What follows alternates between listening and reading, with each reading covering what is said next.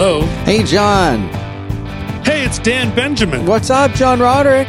It's radio's Dan Benjamin. How are you? I'm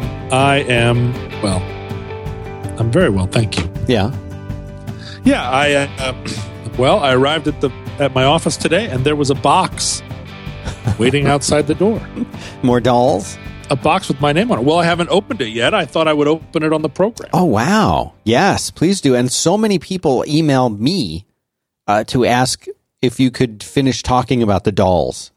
And I've made no promises. There's a lot of curiosity about the dolls. A lot. I realized that there are a lot of people that make stuff and they don't know what to do with it. They take it down to the farmer's market and they can't really sell it. Or maybe they can, but they only sell a couple at a time, and but they have an impulse, right, to make things. And so I want to provide people a place where they can test their things out in the real world. And so by all means, if you are making something and you want to send it to me, you absolutely can. And I will, if it's a hat, I'll wear it. If it's a wallet, I'll put it in my pocket. I will do real world testing for your art crap. You're like one of the weather people who anything you send them in, they'll use it as a pointer to point at the different. Yeah, not anything. I mean, the first time somebody proposed that, the first thing they received in the mail was a dildo. Right. You know that's no, yeah, that's they get one of those every week. But yeah. Anyway, my office address is it's 815 Seattle Boulevard, office number 332, Seattle, Washington 98134. Send me whatever you want. Nice. Yeah, send me Polaroids. I don't care. Is there something specific that you would like to get, though? And by the way, I will put your address into our show notes, which are going to be at 5by5.tv/roadwork/12.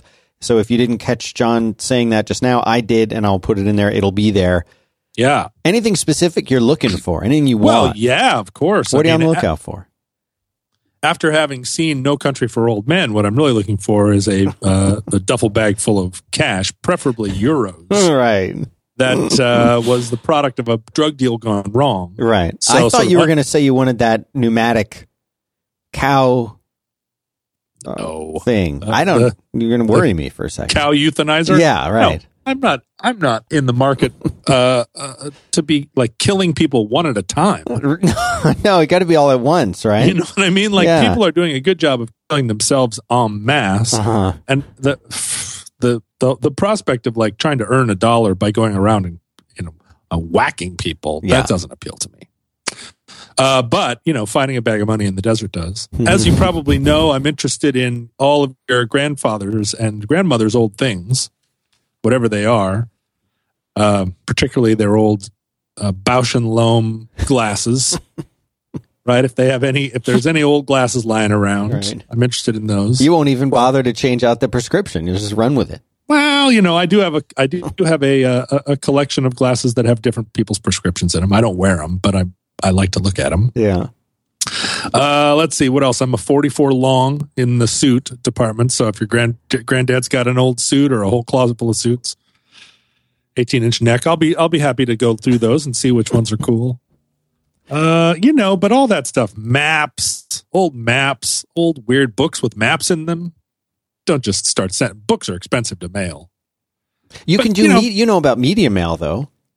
Yeah, right. But that's like slow boat mail. Yes, it's but you're not in a rush. You got time. No, that's right. I mean, it'll just be a surprise to me, like this box was that showed up on my porch today. I don't know what's going to be in it. Oh, and the other thing is, if you send me an email that says like, I'm going to send you something, I have forgotten about it before I even push send on the reply.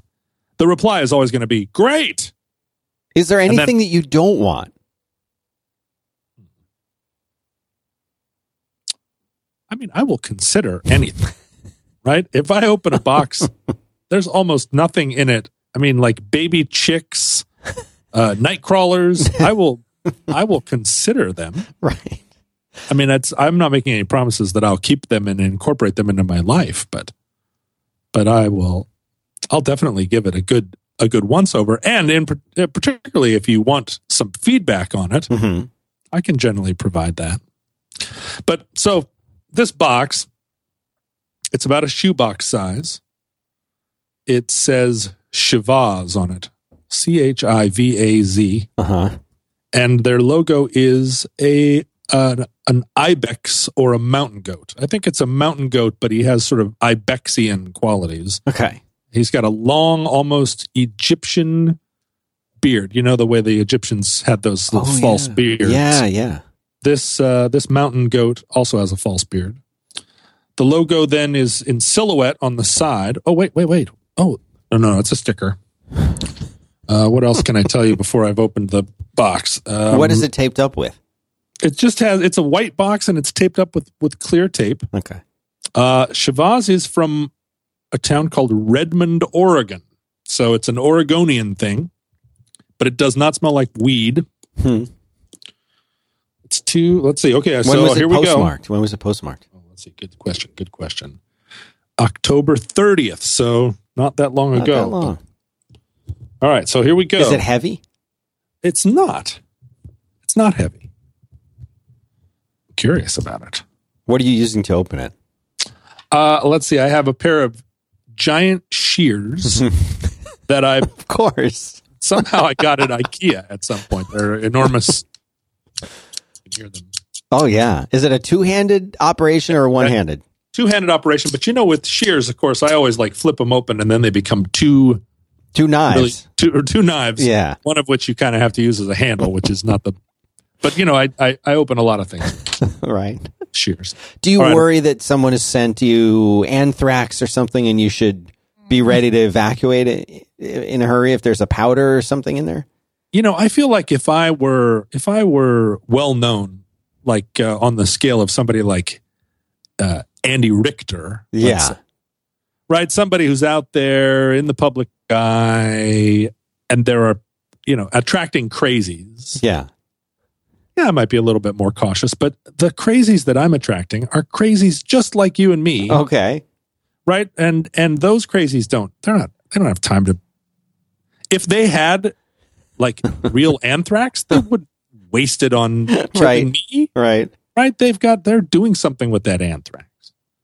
We attract a lot of scientists, and I would not be the surprised. Royal we or you and I? Well, I mean, I think you and I, but when I say we, I mean kind of our culture, you, me, our little gang of entertainment makers. We have a lot of science listeners, and I have no doubt in my mind that they could concoct a lethal formula at the drop of a hat. Right.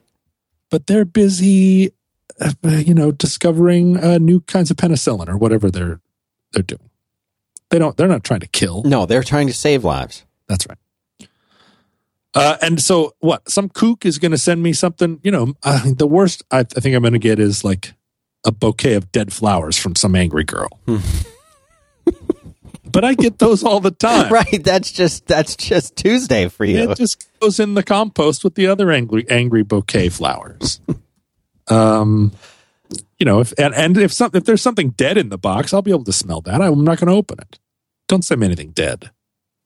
Unless it's like a skeleton of some kind of roadkill that you bleached and assembled. If it's a beaver skeleton that you've meticulously assembled and packed carefully, yes. Do you have any guesses or predictions of what's in here just by the weight and the feel of the box? Here's what it sounds like when you shake it. I mean, I would say that it was some kind of clothing, but when you shake it, it kind of sounds like a jigsaw puzzle. Yeah. But it's got to be clothing, right? Some kind of item, a clothing item. I mean, most of the people who are crafting things are either making stuff out of wood or out of leather and fabric, right? Very few. I mean, the people that are making stuff out of metal, are they mailing stuff to podcasters? It seems like they would be mailing stuff to they'd be mailing stuff to Slayer. Are you hoping that this is like a vintage item or something new? I don't think it's a vintage item. I do think it's probably something new. I imagine Chivaz is a... It sounds like a liquor. Would you like some after dinner? You want some Chivaz? I've got a new bottle. It sounds like a Belgian beer. Yeah.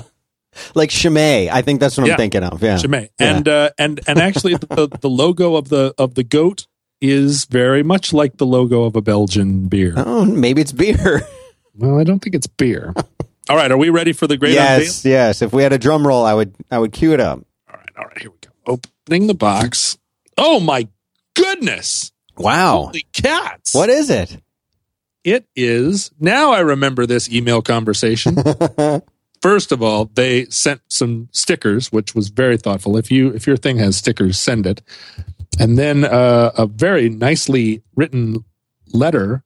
Curiously, the letter is written on an envelope, but the envelope isn't sealed and there's nothing in it. So it's just like they didn't have any paper, so they used an envelope as paper. Right. But their handwriting is small and meticulous. And then it's a box full of cool socks. Oh, wow. Chivas is a sock making company, and there are 1, 2, 3, 4, 5. I am so into these socks. This seems like it was planned, but these are very tall socks. Like dress socks or socks with patterns, or no? They seem like cool, sort of athletic-y socks, like soccer socks. Oh, right. But they have funky patterns on them, and this is the kind of sock I wear, which is to say, like big, chunky socks, and they have like stuff on them, like designs. I mean, they're fancy socks, but they're not like Jesse Thorne. Not that kind of, not like silly socks. Not like dandy socks. No. These aren't dandy socks. These are like snowboard socks. These are socks that you could wear if you were going to go do something rad. Yeah. Oh, I'm very into these socks. All right, so see, that's an example. Somebody had a sock making company, and they said, "Can we send you some socks?" And I said, "Absolutely." And then I forgot about the conversation, and then I was surprised and delighted to receive a box of socks. That's awesome. A box of socks. And the first sentence of the letter is, "It is a great honor to send you these Chivas." So the company and the owner of the company have decided that Chivas are now the proper name for the socks. They're not. He doesn't say it's a great honor to send you these Chivas socks. It's just that these Chivas. It's a great honor to send you these Chivas. So I think the expectation is that when people say, "Whoa, nice socks," I'm going to say, they're actually Chivas. And the person will say, "You mean that's the brand?" And I would say, no. They're not socks. They're Chivas. We'll see. We'll see if I can remember to do that. Well, before we jump into our main topic. We've been giving free advertising. But, that's one of the things you get if you send me stuff and it shows up at my office. That's right. Well, I actually have a little bit of follow-up to a lot of people have tweeted to, mainly to me, but also I think they see me as your handler. Mm-hmm. My interlocutor. Interlocutor. Right. And so it's sort of like, to John, care of Dan. Please see that this message gets to John if you find it appropriate. And the tweets or emails usually complain about the ending of the show. And in the first few episodes, I think we had the intro music, which is a unreleased Long Winter song, right? Yeah, one that I still occasionally pull out and say, I am gonna finish this song. So good. Yeah. But right now, the only place to hear it is at the beginning of this show, which is that's right. I like it. It's like exclusive, So and when I wrote it, it was in an alternate tuning. So it's like one of those during my alternate tuning days. Yeah. How is it tuned? Well, some fancy tuning. I don't remember. You don't even want to say. I don't blame you. So I'm not like David Crosby, who's like, here's all my alternate tunings. Right. It's like a secret. Yeah. Screw you. Not you. No, anybody. I know what you. So at the end of the show, the first few episodes, I think we had the music sort of fade in and then fade out, and then we got then I think one of the episodes, it faded in a little too early, and we got lots of emails, people complaining that they couldn't hear the end of the show because the music was fading out for too long over them. Mm-hmm, mm-hmm. So then we finished an episode, the next episode, and the way you ended it, it left this pregnant pause at the end of the show. And it was just like you had said something profound. And I said, you know what? Let's not do any music this time. First of all, that'll shut up all the people complaining about it. But second of all, just the way you leave it, it's this kinetic energy and the weight in the room are just hanging there. Do you recall that you said that to me, or did you just say that to yourself? I said it aloud. But after I was gone. Yeah. Yeah, right. So you said it aloud in the room where you were alone. Yeah. And I was already in my car going somewhere else. Yeah. Yeah, right. Good. And I didn't think you would mind. I thought you would. No. Okay, so we went like that, and I listened back to it, and I thought that it worked. It really worked. But the problem, and so we did a few more episodes, and then we started to get these emails and tweets from people who are saying it ends abruptly, and then the next podcast starts, and it's one of these, welcome to the Tech News Show. We're going to tell you about the latest in, whatever, and it's a super loud, person who's talking about, some new Apple thing, and and it's too jarring. Well, first of all, a lot of our listeners should stop listening to those tech podcasts. Well, it's true. I totally agree with you. But I see their point. It's one of these problems where iTunes or whatever, the modern world doesn't allow for pregnant pause. Yes, because so many people are using the podcast apps that will strip out silence because they're listening to the show at 1.5 or 2 times speed anyway. And then there are these features of the apps that remove any kind of silence between things that people say to one another. So all of the comedic pacing is taken away. All of the suspense that one builds when telling a story, that's all stripped out and removed for the more efficient delivery of, of information and data. Right. Because when people listen, data. Yeah, they want to get data from us. That's why they're listening. They don't realize, Dan, that you and I are constructing an epic poem like the Iliad. Yes. Which can only be understood through telling and retelling around campfires. Yeah. And the pauses and the slowness of it. Right. During the part where we are on the wine dark sea. Yeah. Assailing Troy. Right. They're missing out. It's not data. It's song. Wow. Let a long pregnant pause go there. Yeah, really. Let their scrobblers scrobble it. But it's like Luke gets in the land speeder and someone stands up. How's it end? How's it end? Just tell me how it ends. No, I want to be taken through the journey. Give me 3 films. Give me 3 more. It's wait a minute. Don't give me 3 more. Give me 3 films and then stop. The new one's the J.J. Abrams 3 more is the one I meant. Oh, I see what you're saying. So, leaving that little pause there, I think people are not hearing the pause. And so I did get one email from someone who was very nice who said how much they loved it and how they were just left suspended with the flavor of the show still swirling in their brain. And then 100 other people said it ended too abruptly. So what's your solution? I have no solution. And I would like to hear if you've come up with one. Of course, we could play the music again as we did. Yeah, that's a nice one. So that's the obvious choice. You could pick another point in the song that I sent you. So it's not the same music as the beginning. It's like a reprise. Right. For people that don't like pregnant pauses, I would just suggest that you find the sound, find the original incarnation of that and just put that at the end with like a like a 1940s car sounding its little air-powered horn or something. Yeah, like a 20s car. 20s car, right. Let's go all the way back. All right, like a Model T. And that will be a very clear indication the show is done. Right. And then it'll be wop, wop. And then, hey, you're listening to World Tech Podcast. Right. And it'll be just perfect. It will make everything that they listen to after it sound idiotic. Right. And it may, especially if you're telling a story that's like meaningful or something like that, if we don't end on like a humorous note, but if it's like, right. you know. And then she died in the quicksand.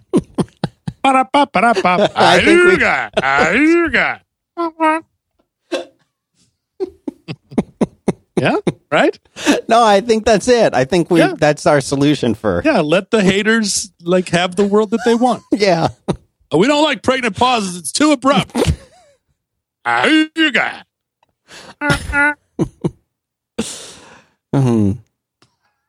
So, I mean, that works for me. Let's try it out. Let's try it. Let's see how it goes for a few episodes. I mean, you could just fully grab the NPR, like, whatever those NPR sounds, NPR musics that go, the interstitial music that they use. Yeah. It's all like bing, blong, blong, or whatever, like weird music that would be playing in an airport that actually turned out to be an extermination camp. Oh, God. Or it's like, this airport's really clean. And then it's just like, here's the gate. Come on into the gate. You're like, God. I'm on my way on a trip. Wow, this jetway is really long. Oh, God. It's like, oh, no, it's getting hot. That's always present in your mind, though. That. Oh, fuck yes. Every time I go into an airport, everything comes back to that for you. It should for me, and it doesn't. Yeah. But that's, you're more in some ways affected than I am by it in an ongoing way. The thing about the cows, when the cows go in and they get No Country for Last Men, right? The cow. Did you just see that movie? Is this recent? No. It's just it's burned into my head. Yes. Because when that movie came out, I was like, oh yeah, I'll go see that movie, whatever. And then I'm sitting in the theater. And then they are playing out exactly the scenario that I had fantasized about 100,000 times. I knew that drug deals went wrong in the desert. I knew that sometimes there were gunfights where everyone died and the money and the drugs were left sitting there next to the cars. I knew that happened. I had been thinking about it for decades. And then here it was. Someone had taken my dream and put it on the big screen. And I was like, damn it! First of all, why don't I write screenplays? But second of all, arg! Now everybody's going to be looking for that. Right. Now everybody out in the desert, and when they see a bunch of jacked up Ford Rancheros or whatever, F-250s, they're going to be like, shit, maybe that's a drug deal gone wrong. That'll be the first thing people think of now. Yeah, exactly.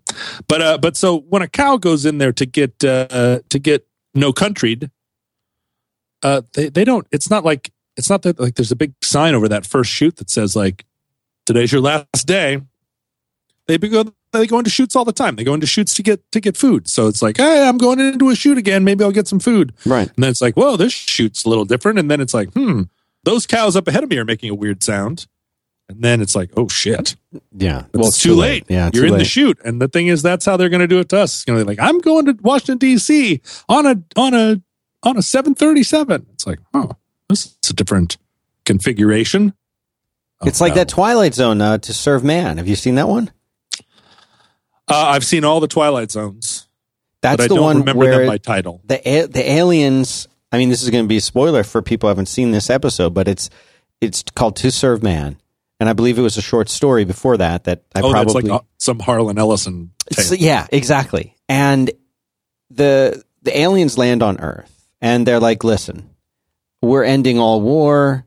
We're feeding everyone in the whole world will now have food and be taken care of. There's nothing to worry about anymore. We've fixed everything." Right. And they're gonna eat us. And in fact, yes. And in fact, we would like to take you to our world where everything is a perfect utopia and you will live forever in happiness. And so meanwhile, they have discovered this book. I don't know how. Of course, the aliens have like a regular old book, right? They don't even have Kindles, but they have like books laying around. And somehow one of the people, I think she's figuring out, trying to decipher their language by reading the book. And then they determine that the cover of the book is, the title of the book rather, is To Serve Man. And they're like, what? They've got a whole book about like helping out people. Like they're flying around, they exist to help us out. How sweet. And then at the very last part, when the the hero of the story is boarding this spaceship to go to Utopia. The woman, or maybe I'm remembering the details wrong, but she runs out and someone says, "It's a cookbook. It's a cookbook." Oh, no. Very well parodied in an episode of The Simpsons and elsewhere. But so then you realize, of course, they're going to all this length just to eat us. Oh yeah, yeah. Well, and, yes. that makes pretty good sense, right? I mean, we are. I don't imagine that we taste very good, but the people like the Midwestern people, I think, would be pretty tender, right? Because they eat that Jell-O salad out there. Yeah. Well, have you ever read The Sparrow by Mary Doria Russell? I have not. The book The Sparrow. It's I think a good book and a science fiction book. And it was it covers not exactly it's an overlapping theme. So I would highly recommend it to the readers out there who like to read things. The Sparrow by Mary Doria Russell. I'll put it in the show notes. We're gonna have some good show notes this week. I don't usually do book recommendations. I get a lot of emails about that. Would you recommend some books? Would you recommend a shelf of books for me? They say. This happens a lot. And I want to, but I also think back on my own experience, how I discovered my shelf of books. And it was a process. I never went to somebody and said, give me a shelf of books, right? What I did was I took every book that I could. And now it's harder, I think, because there's infinite books. Right. So any young person who wants to read has to find some way to sort. It's like, oh, there's infinite books. How do I know where to start? And when I was 20, there weren't infinite books. There was like 8. Well, or it was just like if you wanted to read a book, you had to get a book. First of all, you had to get your hands on a book. I remember going into a bookstore with a girl I was dating, and Frederick Exley's A Fan's Notes had just come out. And I was I had read about it, and I picked up the book and I'm reading The Dust Jacket, and I'm sort of turning it over in my hands, and I'm like, oh, this is this is wonderful. I want this, but I can't afford it. Right. Like I cannot afford to buy a new book because at the time they were like $11 or something. I was like, $11? I can't do it. And I was like kind of a little bit like upset, like, what do I have to do to be able to get this book? I cannot think of a way short of shoplifting it, which was against my principles. Mm-hmm. And so, because shoplifting is against your principles, or because stealing of literature? I think if you're going to steal anything, stealing literature is probably the best thing. But no, stealing is against my principles and always was. And that's not to say that, one of the main themes of your and my podcast has been, how do you keep two contradictory ideas in your head at the same time? Yes. We talk about that a lot. Yep. And it's a thing that doesn't get talked about in the world very much, but it's crucial, I think, to being a good person, being able to keep contradictory ideas in your head. It's not like I've never stolen anything. And I understand the logic of stealing all kinds of things, but I personally try not to steal. Right. So I'm turning this book around. A couple of days later, my girlfriend hands me this nicely wrapped package, and I open it, and it's A Fan's Notes. And inside, she's written on the title page, no one should have to go without a book they want. And I was like, what a fantastic utopian idea. But sadly, all the time people go without books they want. But thank you, my darling. And it turned out to be, at the time, one of my favorite books. And still a good book. But anyway, so back when I was 20, you read what you got, right? And I was lucky enough to be around people And they knew that I wanted their cast off books, so they would read a book and they'd be like, "Here, I'm done. Right. Here you go." And they would pitch me these things. And so if you know enough people, you get books from people that are very different from each other. And so you got people reading the classics, you got people reading contemporary fiction, you got people reading sci-fi and fantasy, you got people, and you're not stuck with one reading list. So when people ask me for a reading list, I'm always like, I feel that that's a bad plan, because then you're just reading somebody else's, you should take 25 reading lists and shuffle them and never read just along somebody else's path. But I think you read right now, I think you read more than anybody else that I know from what we've talked about on and off the show. It seems like you're always reading, and I don't mean reading the way that a lot of us read these days, like I'm going to go read the new jQuery API, but like you're sitting down reading a work of fiction or a historical thing, or, especially like late at night in the traditional way to read, like you're reclining and recumbent and reading a book, perhaps even there's a candle or firelight going. An oil lamp. Yeah. I mean, it's a habit that you have to get into, but also my phone has ruined life for me because the act of reading is the same in the sense that I'm taking in information through my eyes and imagination, but now I am staring at my phone and I'm reading the phone has made it much easier to read book reviews and much easier to read that kind of the cloud of writing that attends culture. People writing about other people writing about things, like criticism, essays. And I like all that stuff too, but that used to be hard to get a hold of too. Like you'd have to buy the Times literary supplement. I mean, that's like a lot of work. And now it's just everywhere. You turn on your phone and it's just like blorp, blorp, blorp. And the New York Times, if you follow their Twitter account, they're just all day long, like content.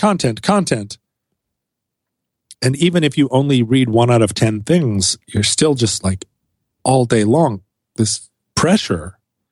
And then when you want to sit down and read your good old fashioned 900-page book about the Holocaust, right, or a novel that your friend just wrote and has published, or somebody's autobiography, it's in competition with this phone. It's just a nightmare. But I can't put it down either. So it's obviously not a nightmare. Well, like, have you ever read a regular novel style book on your phone, or do you have an iPad on your iPad? Blech. You know what? I don't like it. And I don't read a lot of comics anymore. But there was a time when every week on Wednesday I would go in and pick up all the comics, and then I kind of transitioned to reading them on an iPad based on a few of my friends who recommended it and said, this is way better.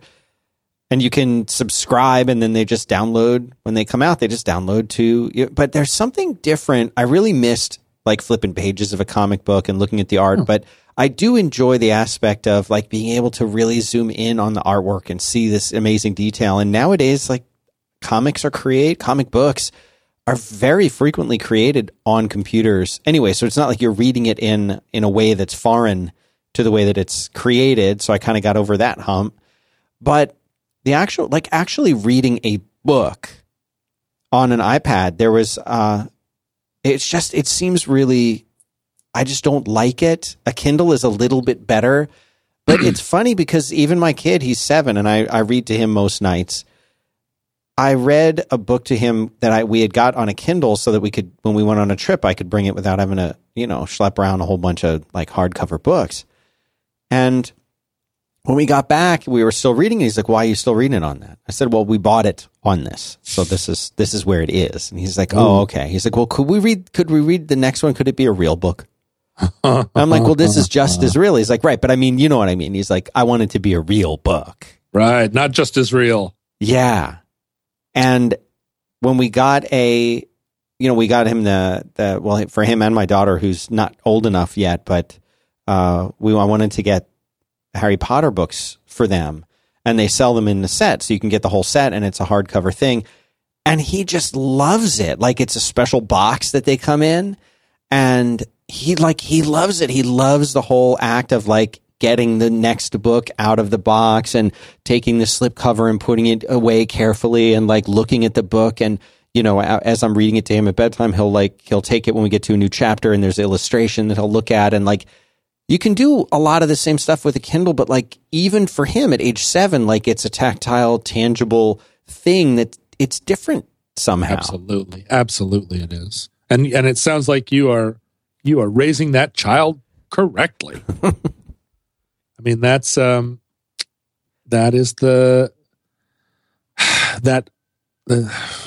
tactile consumption of a handmade thing, as opposed to like the downloading of a thing. Right. Why should that matter? Words are words, right? No. I don't think so. Just in the sense that I feel like words are an imperfect way of communicating the thoughts of one human being to other human beings. And a successful book, that one human being's thoughts got transmitted to 1 million people, and an unsuccessful book or just somebody writing you a handwritten letter, it's from one person to another, but it's still that connection between one person's mind and imagination and other people. And the more divorced we are from understanding that that's a product of somebody's mind. Yeah. And what the internet does is it makes it seem like all this content is there's a general voice. And when someone writes in a unique voice, it really stands out.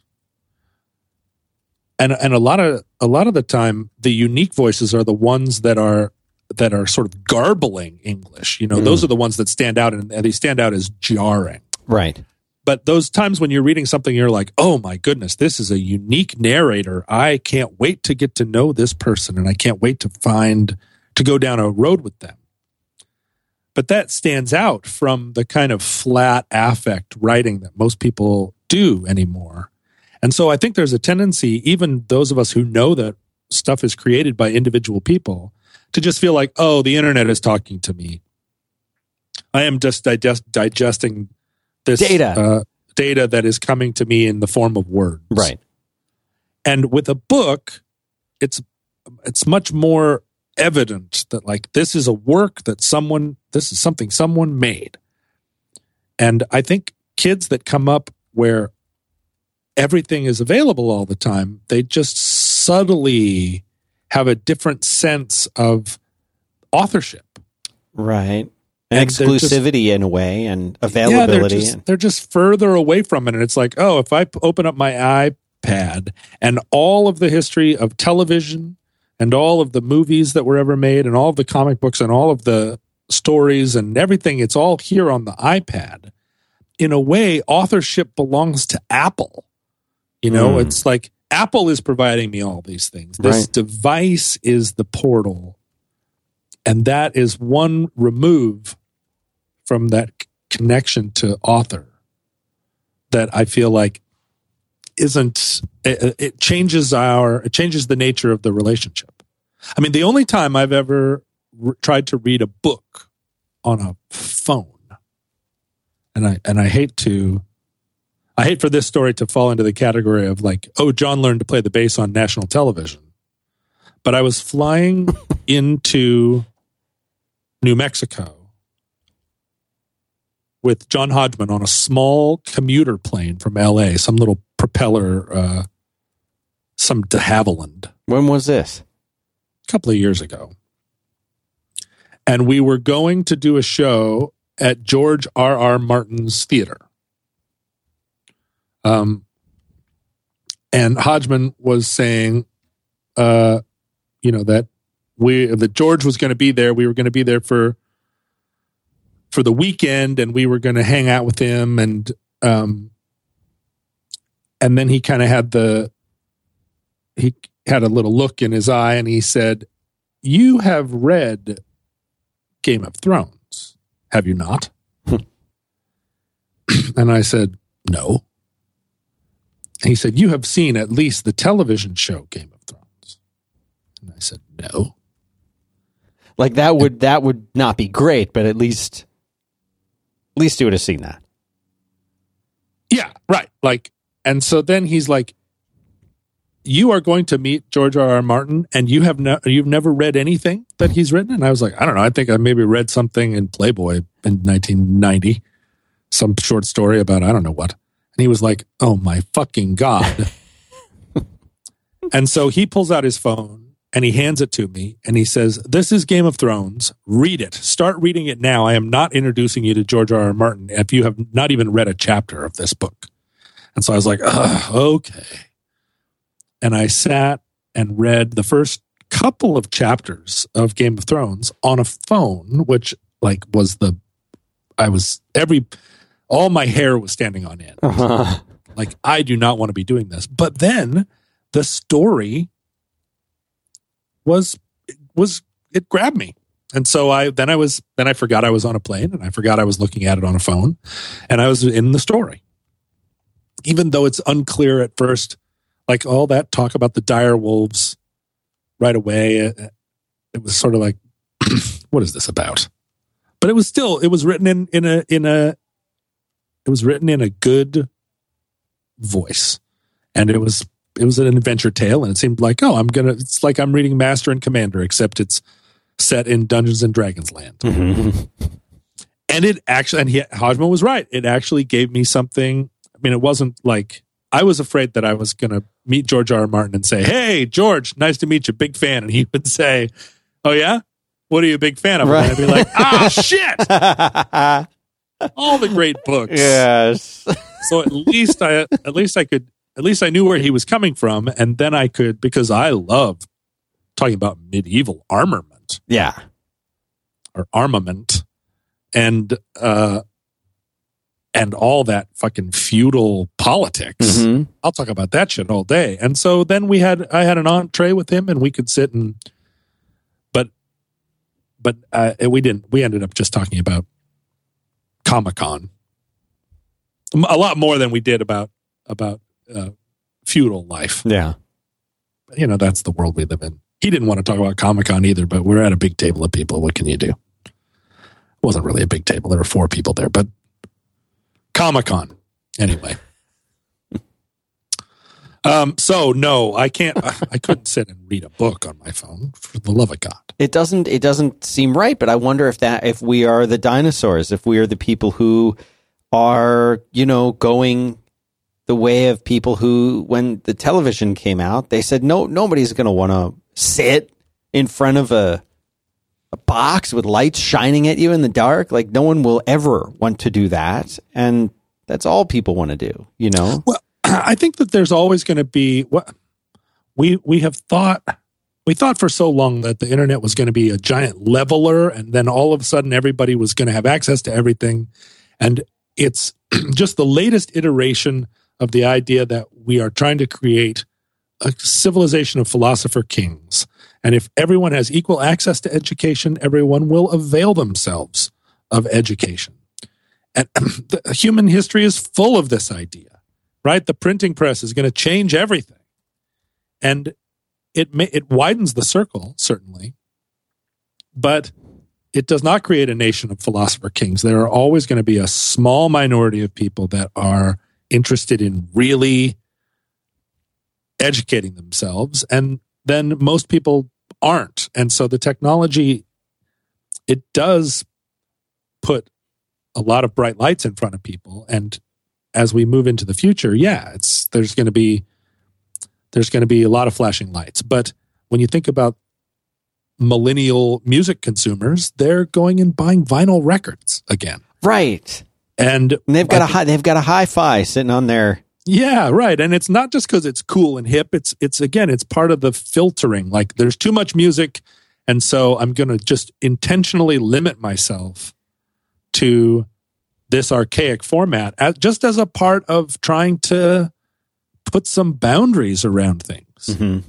And I think that's going to be true of printed work too, where it's like it may be a small anachronistic group of people, but really, who the fuck is reading poetry anymore? I mean, people who are writing poetry and reading poetry are by definition anachronistic and have been for 60 years.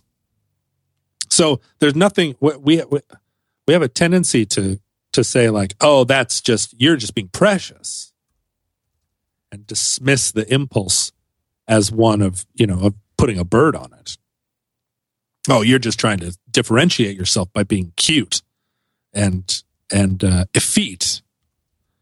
But in fact, it's a perfectly legitimate way to say there's too much to think about, and so I'm only going to. It's like my decision to not buy anything in China, or specifically to not buy any suits. So I decided this several years ago. I was not going to buy any 2-button suits. They all had to be 3-button suits, but the third button had to be pressed into the lapel, in a style that is described as 3-fold 2, which is an old preppy style where there are 3 buttons, but you're never meant to button the top button.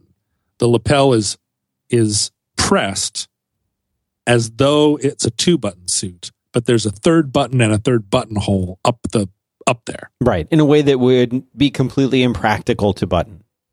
Yeah, you don't want to button it because the lapel is pressed wrong for that. And what's funny about that is it was a sartorial flourish that was absolutely made that way. In the 1950s, it was a kind of preppy like indicator. And over the years, it's come and gone out of style. And the Italian tailors often will do that 3-fold 2 or 3/2 as a way of just saying like, this is, I mean, it's an indicator, right? Well, so for the last 10 years, all suits have been 2-button suits. You can't, at most mass retailers, you can't find a 3-button suit. Right. Because 2-button suits are the style. And so when I'm sifting through suits, I'm just completely ignoring them. And some of them are great, but that's just, I had to put a filter on. I'm not going to buy 800 suits. I want them to be specific. And then in the 90s, if you recall, all suits were 3-button, but they were meant to have that top button. Right. I don't want any of those either.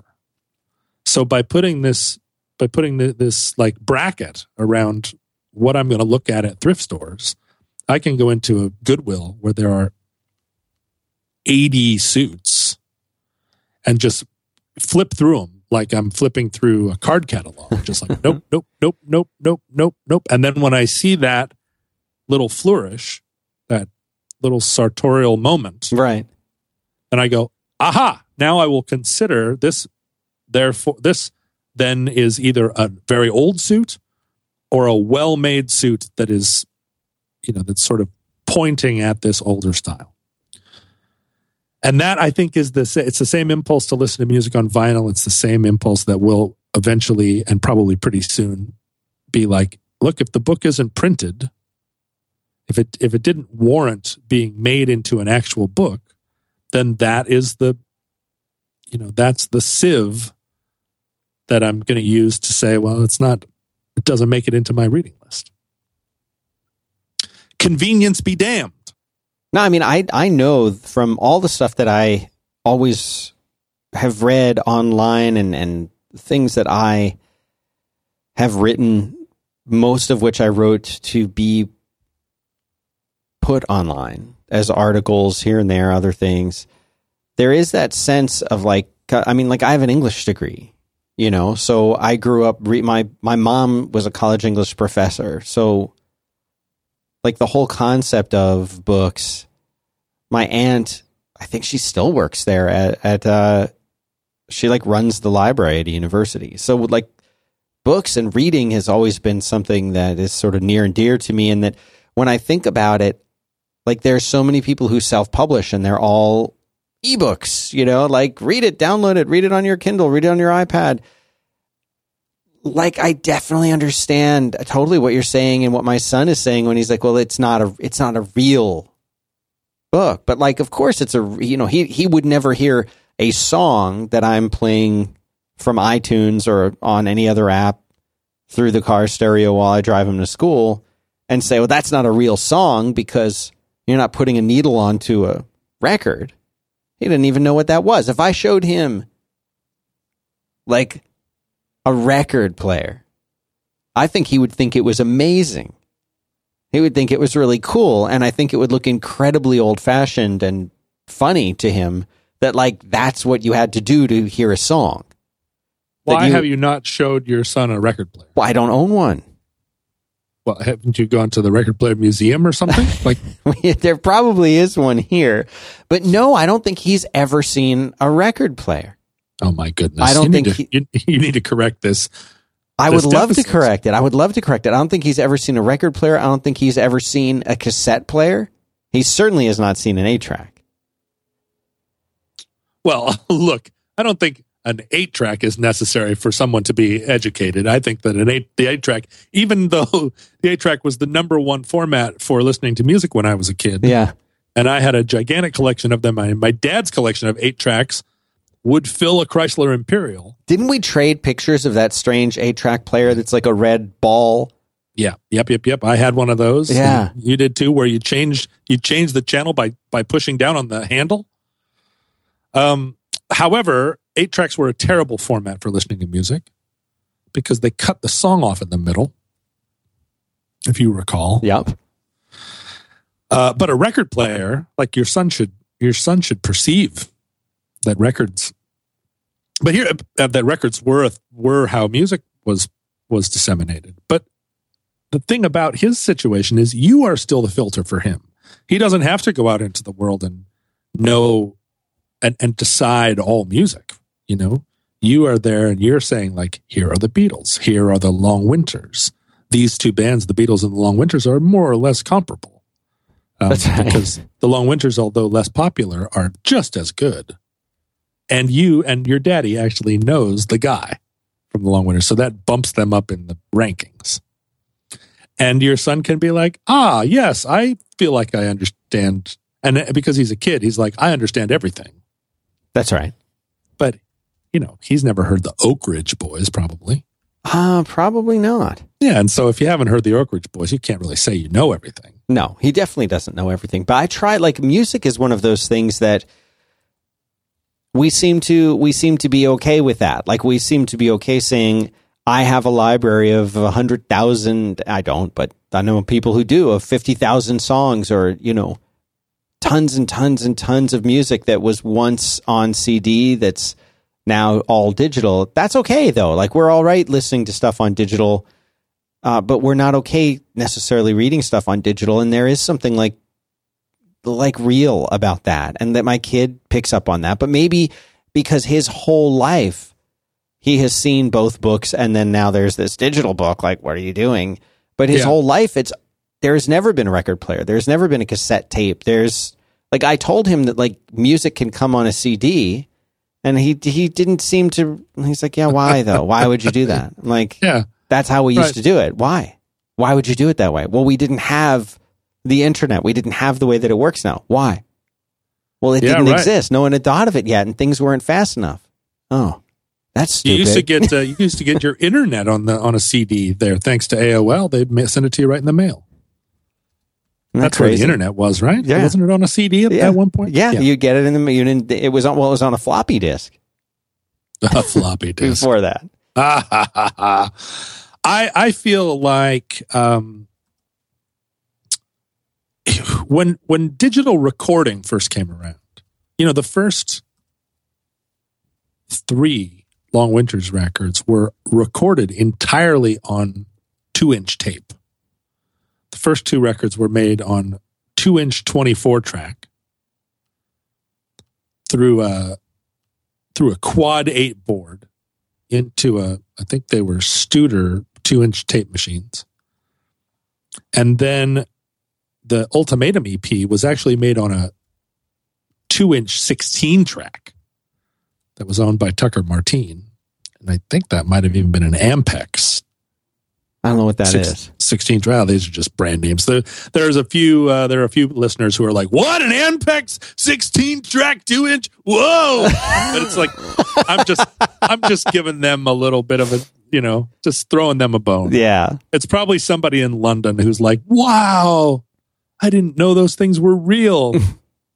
John Roderick's even touched it. Do you think, when you want to listen to music, I mean, I remember being, I don't know how old I was when my first record was like a 45. I don't remember what that was. But I mean, I remember growing up with 45s, and then we've talked about our first albums. And like when I was early teens, I remember you'd go and you'd get an album, and like you would take it out in the sleeve. And I imagine it was, I still sort of romanticize this whole process of like, you take the record out and they're great. There'd be like lyrics and liner, all of this great like photos of the band and, all their music. And sometimes there'd be like illustrations and stuff in there with the record, and like that. And then I remember like when cassette tapes kind of took over, that they would put those notes and stuff in the cassette tape. So you'd pull the cassette tape out and there'd be this little folded up book in there with pictures and notes and things like that. And then CDs, they had little books, and then eventually it was just a little piece of paper in there. And then now CDs are gone. Like, I'm not saying I miss that, but that was a big part of it. Like the cover of an album wasn't a tiny little thumbnail that would show up in the corner of your screen. It was this big thing that many people would put on their shelf and display. And like, they had that album. They had that. And when you would put an album on, you would listen to the whole album a lot of the times. It's not just one track, because it was too much trouble to like take the album out of the sleeve and put it down on the record player and put the needle on the record. Like, you're going to listen to that whole side. You might flip it later too. And now it's like, oh, what's your playlist or shuffling? It's very different. No, it's very different. I mean, we spend a lot of time. I never bought a fucking record on a cassette, because you could go buy a 90-minute cassette at the drugstore, buy the album, and then all it took was 90 minutes to record the cassette, record your album on a cassette, and then you had it in both formats.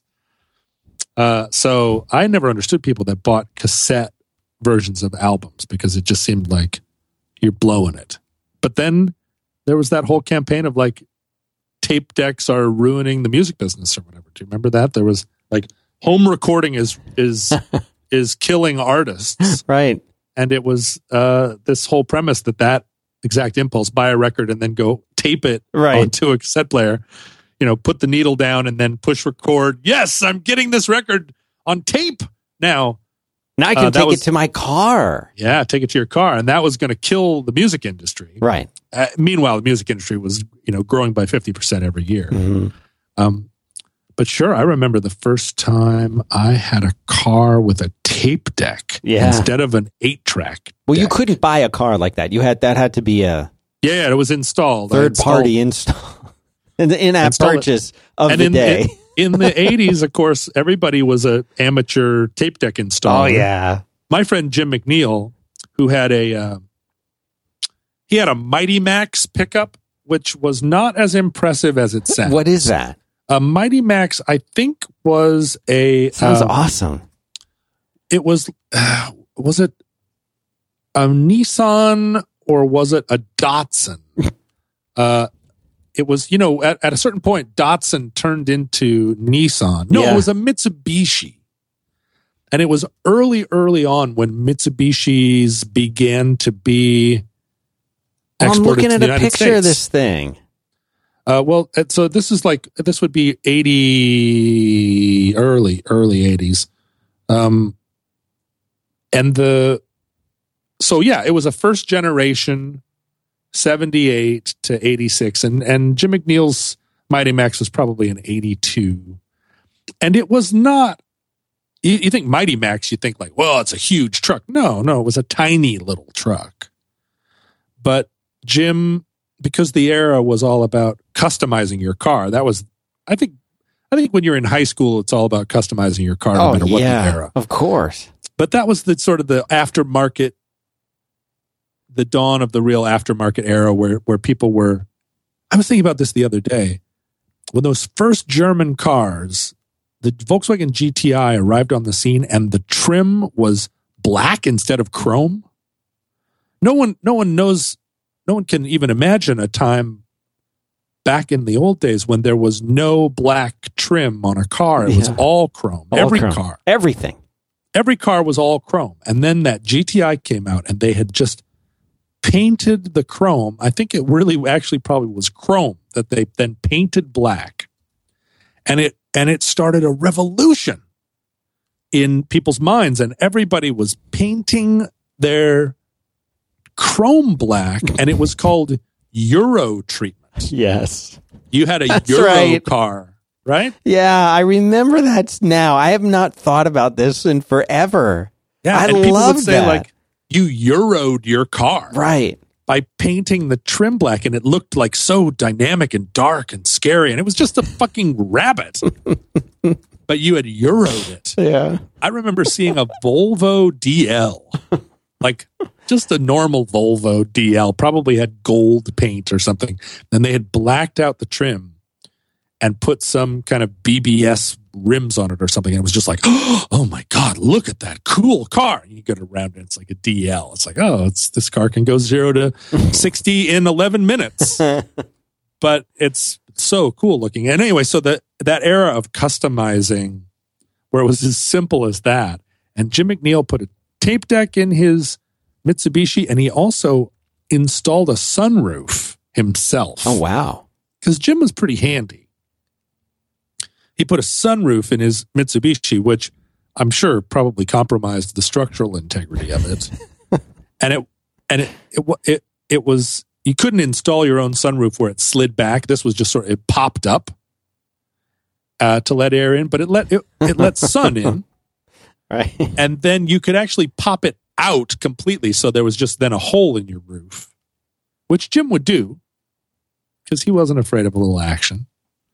But he had customized this pickup, which had like a 2-liter engine. It was not a hot truck, but he hotted it up and it was a lightweight truck. And we cruised around Anchorage all the time in that thing. And I wasn't ashamed.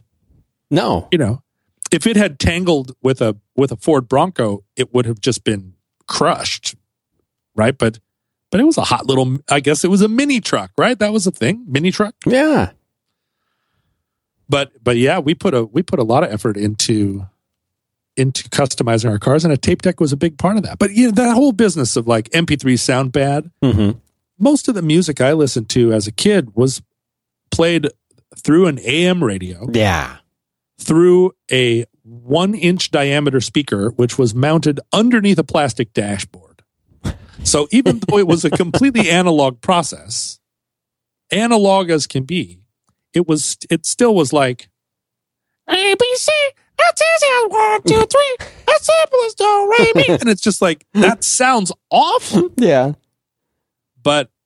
And so MP3s, yeah, I don't think they sound good. I think they sound awful, but they sound better than the dashboard speaker of a Ford Ranchero. So music is a thing where we're so starved for it that it's like, I'll take it however it comes, right? People just want it, and they want it however it comes. But that takes them so out of the connoisseur relationship. And I guess that's, again, that's like a specialized relationship to things. I don't expect everybody to be a connoisseur. I'm sure there are people that are listening to this podcast right now just hoping that we're going to come up with some computer hacks for them. They still don't get the program. And they're like, are those guys ever going to start talking about Macintoshes or what? Right. What is this? What is this program? I've listened to 9 episodes of it now, and there's no hacks. Right. I've got it on 2 times speed. They never talk about computers.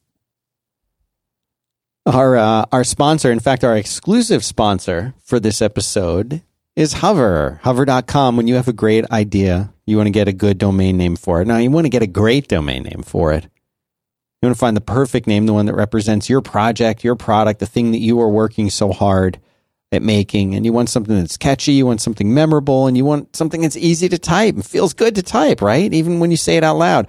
Hover makes it easy to find the domain name because, look, let's face it, most of them are taken, right? Well, actually, that's not true. There's a whole lot of domain names and tons of great TLDs, these extensions that you can get, not just .com and .net, not just like the .uk ones, but you can get the really cool ones, .design, .fm, .tv, I mean, you name it. They're all out there. There's even a .pizza. But you can get them all at Hover. They have a free valet transfer service, so you can skip the hassle of moving your domain names over from other registrars if you find that you like Hover best. They have no wait, no hold, no transfer phone service if you need help. And they've got a new feature called Hover Connect. So like the great thing about Hover, you have the freedom to choose what hosting service you want, where you set up your website, how you host it, whether you want to make an online store with Shopify or like a beautiful website with Squarespace. Anything that you have in mind, all you do is click one button and they set it up for you. You don't have to like copy and paste DNS records and all that nonsense, read articles, and it's just done. They just do it. It's amazing. And you can get 10% off your first purchase by going to hover.com, and the code to use, one word, all the great shows. So use that at checkout, hover.com, all the great shows to save 10% off your first purchase. Thanks very much to Hover for making this show possible.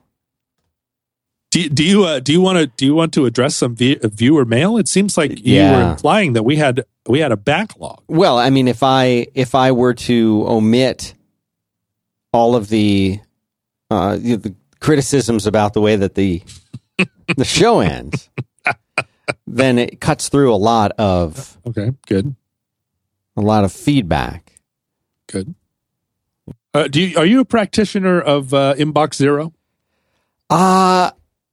You know what I had to do, and this is an interesting topic in and of itself because I'm very curious as to how you handle it. But I got to a point where I was pretty effectively managing the email that was coming in on a daily basis.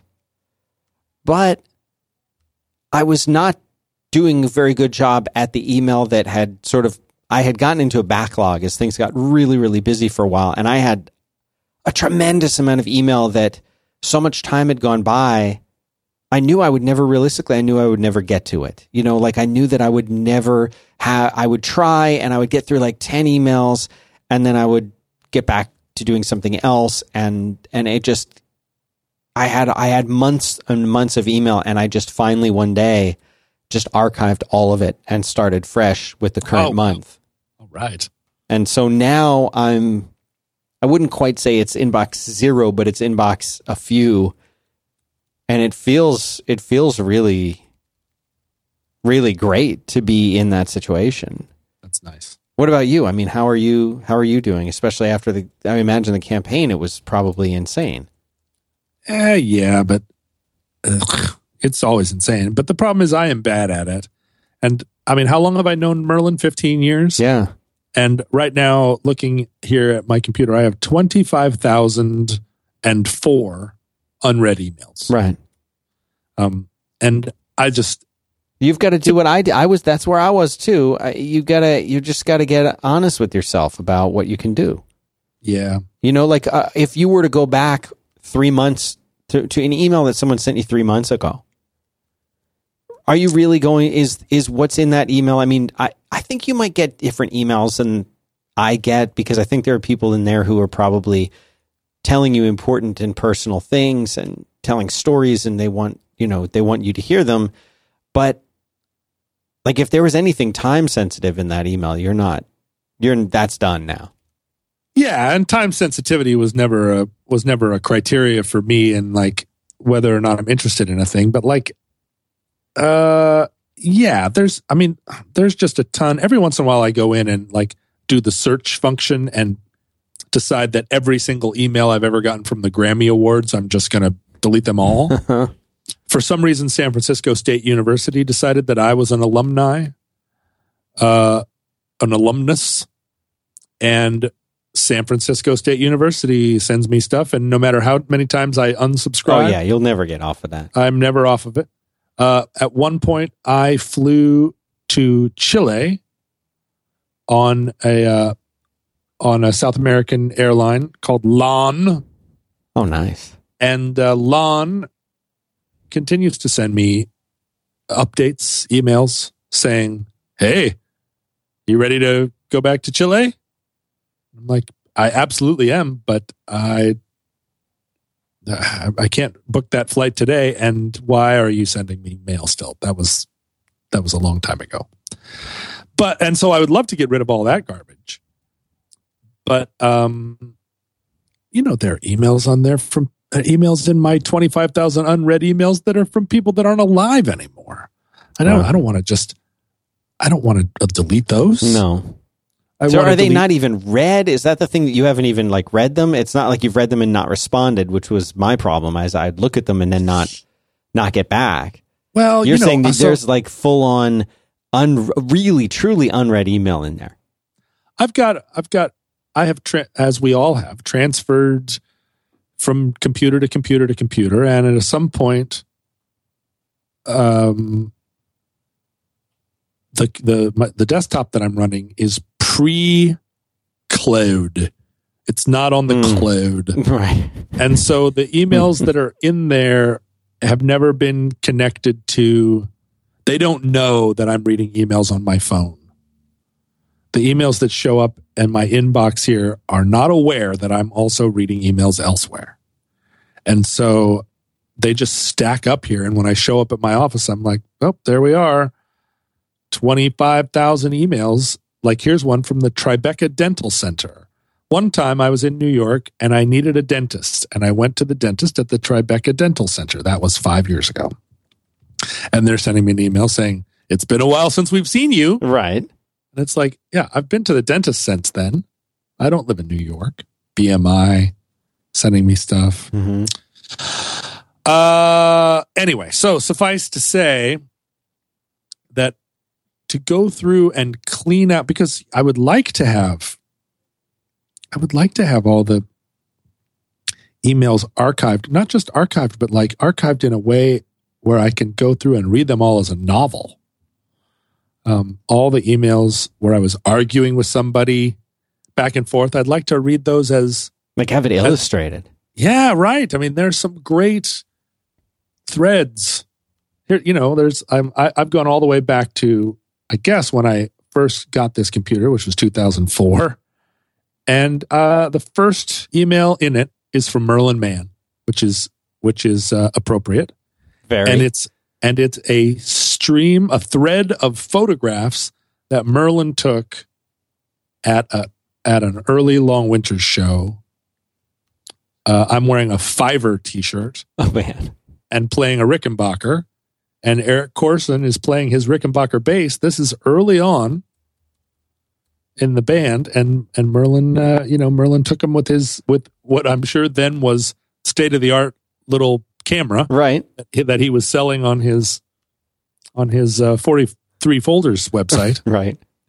And and then the next email is an MP3 of the song "Christmas with You Is the Best," which is that was our first Christmas tune. Yeah. Yeah, I mean, there's probably tons of stuff like that in your email. Oh, very interesting stuff. Oh, here's photo, just early photo shoots of the band. I mean, this is all the way back 2004. Well, but that's not unread, is it? Are you just reading that for the first time since 2004? No, but if I deleted it, I would never be able to read. Sure. Well, you've got to archive it. Don't delete it. Archive it. Well, so how does that work? Well, if you're now we are the productivity show. Well, if you're using something like Gmail, which I wouldn't assume that you were, but if you are, then there are ways that you can, rather than delete something, you can simply mark it as archived so that it's no longer in your inbox when you go to look at what we think of as our email, the new email that's coming in. It's not going to be in there. it's going to be archived, and you can go back and find it and see it, and it will still be there anytime that you would like to, and you can even search. If you have something like Gmail, you can search really, really well and type in a word or a phrase, and it will find. It's very good about searching and finding.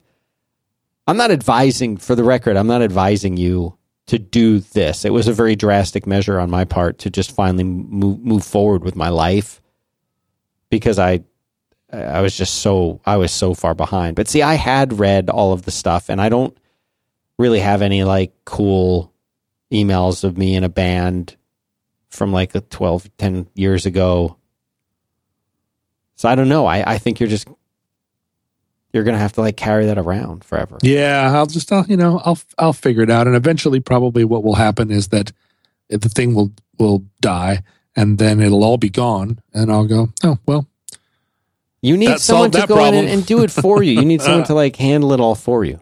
I need someone to handle so much for me. Yeah.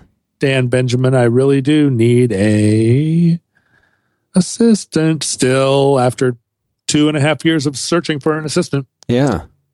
I mean, it's clear anyway, somebody like you needs one. Now, we have some feedback. Feedback. Yes. Feedback mail. Yes. Okay. So here is one from Milan. The person's name is Milan. Oh, I see. It's not from Milan, Italy. It may also be from Milan, Italy. And Milan says, I just want to clarify something you mentioned in episode 9. It is about was that the most recent episode? No, the most recent would have been 11. Okay, all right. So a little bit back. Yeah. A little back. Milan's, and I don't know if Milan is a man or a woman. Right. It is about what was actually on the flag, which some Albanian soccer fan, it is believed that the drone was controlled by the brother of Albanian Prime Minister sitting on a VIP seat, flew over stadium in Belgrade during Euro 2016 qualifier match between Serbia and Albania. Mm-hmm. And he's asking me what was on the flag, or he's telling us what was on the flag? He is going to talk about what was on the flag. So he has a link of what was on the flag and the explanation of these images and who the people in the photo are. He says the guy on the left is Ismail Kemali and the guy on the right is Bolletini. But the biggest problem and the thing that provoked incident was the image of Greater Albania shown in the middle. This image was widely used during World War II on Kosovo, where Albanian fascists backed by Italy and Mussolini killed and expelled hundreds of thousands of Serbs and non-Albanians. So the Serbian player who pulled the flag and drone was actually trying to calm the situation.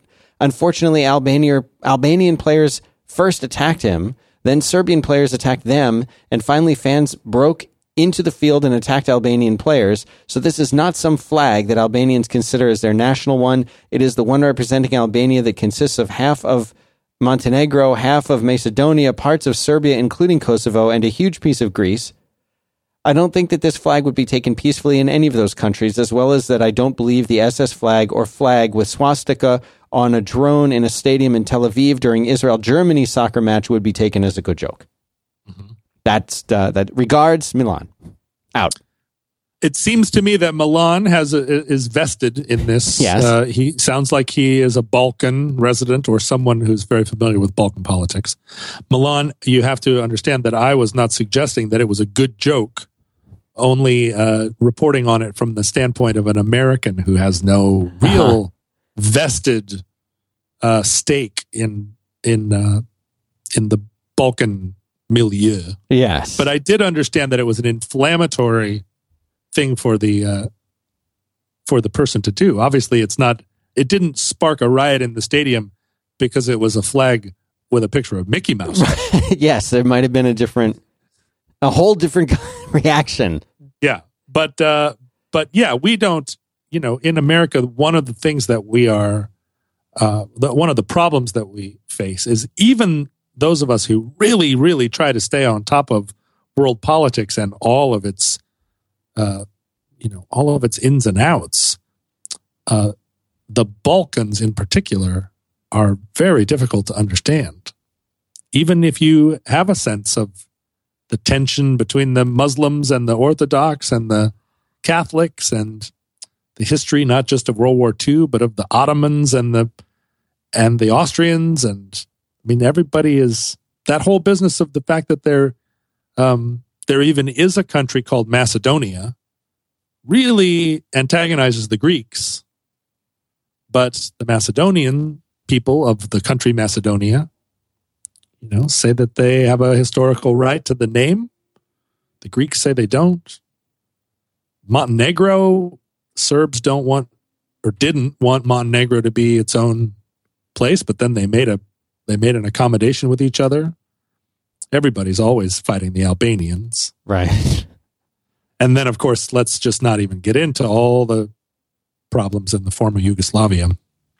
It's all very complicated. It's very complicated. As an American, I understand it better than most, and I still don't really understand it. Yeah. And that's even speaking as someone who walked across Romania and Bulgaria during the Kosovo War. So I got a lot of firsthand. I got a lot of talkings to, where I was seated somewhere and somebody was wagging their finger at me and explaining to me exactly why so and so and so forth. And it's still a lot to process.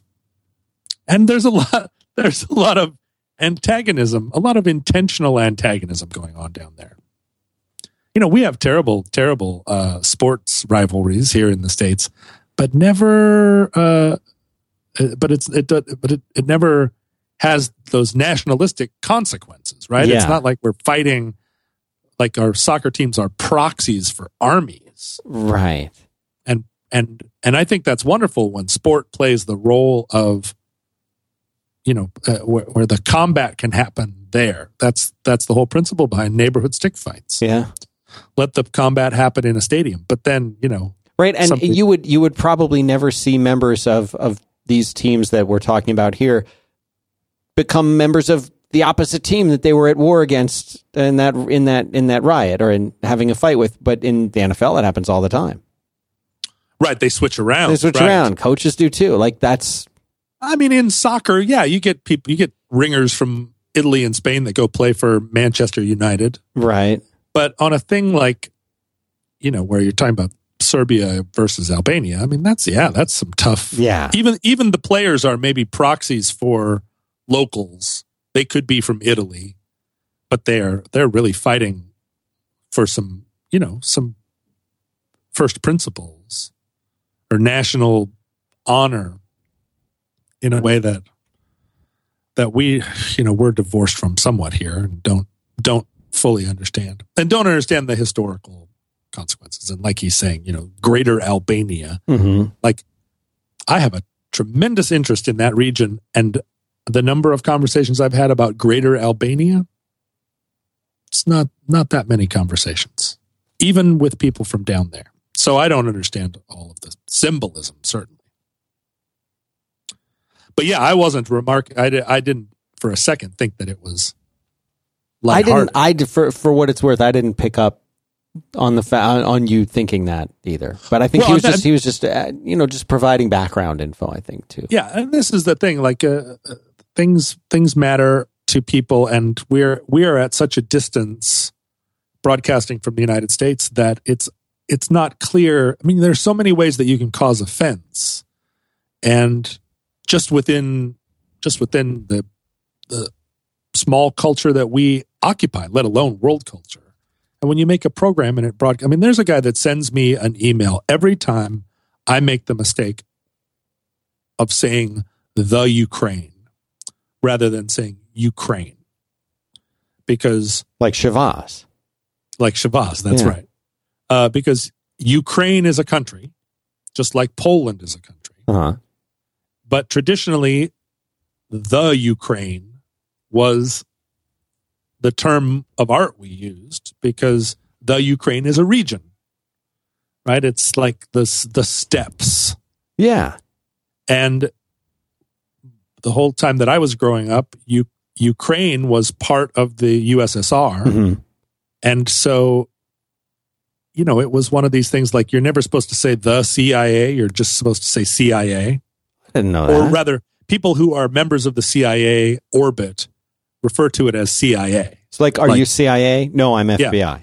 Yeah, I work for CIA. Okay. Not I work for the CIA. And that's one way that you can you can demonstrate that you are inside. You're inside. And so I still, because I grew up thinking the Ukraine, I just still absentmindedly say it. I know that it's wrong, but it's so important to people from Ukraine that they be recognized as a country and not a region, because the implication of the Ukraine is that it's just a part of Russia still, or it's an area that is whose ownership is in dispute, and maybe this country has hegemony over the Ukraine and then this country does. And so I get an email from this guy where it's sternly correcting me. And it's a thing that, I struggle to, not struggle, but I try to remember to not say. But it slips out because it's there are people who still say Czechoslovakia because they don't remember or they don't know. Right. Or even Yugoslavia.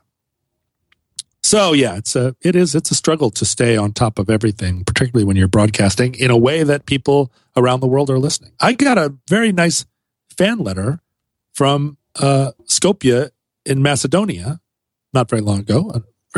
A wonderful conversation I had with the person, and I realized I needed to know more just to picture them in their town, listening to me on the internet and having things to report. I just had to go look at some pictures of Skopje, where I've never been, just to get a sense of what's it like there, and what are they are. I'm getting a message from there, and I need to know. I want to know, and I need to know more.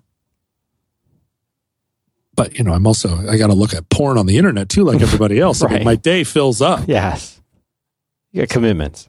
Anyway, Milan, thank you for your letter, and thank you for explicating better the situation. Thank you, Milan. Brian writes, "Hey, Dan and John, I'm just writing to thank you for the latest episode 10, the parts you don't need.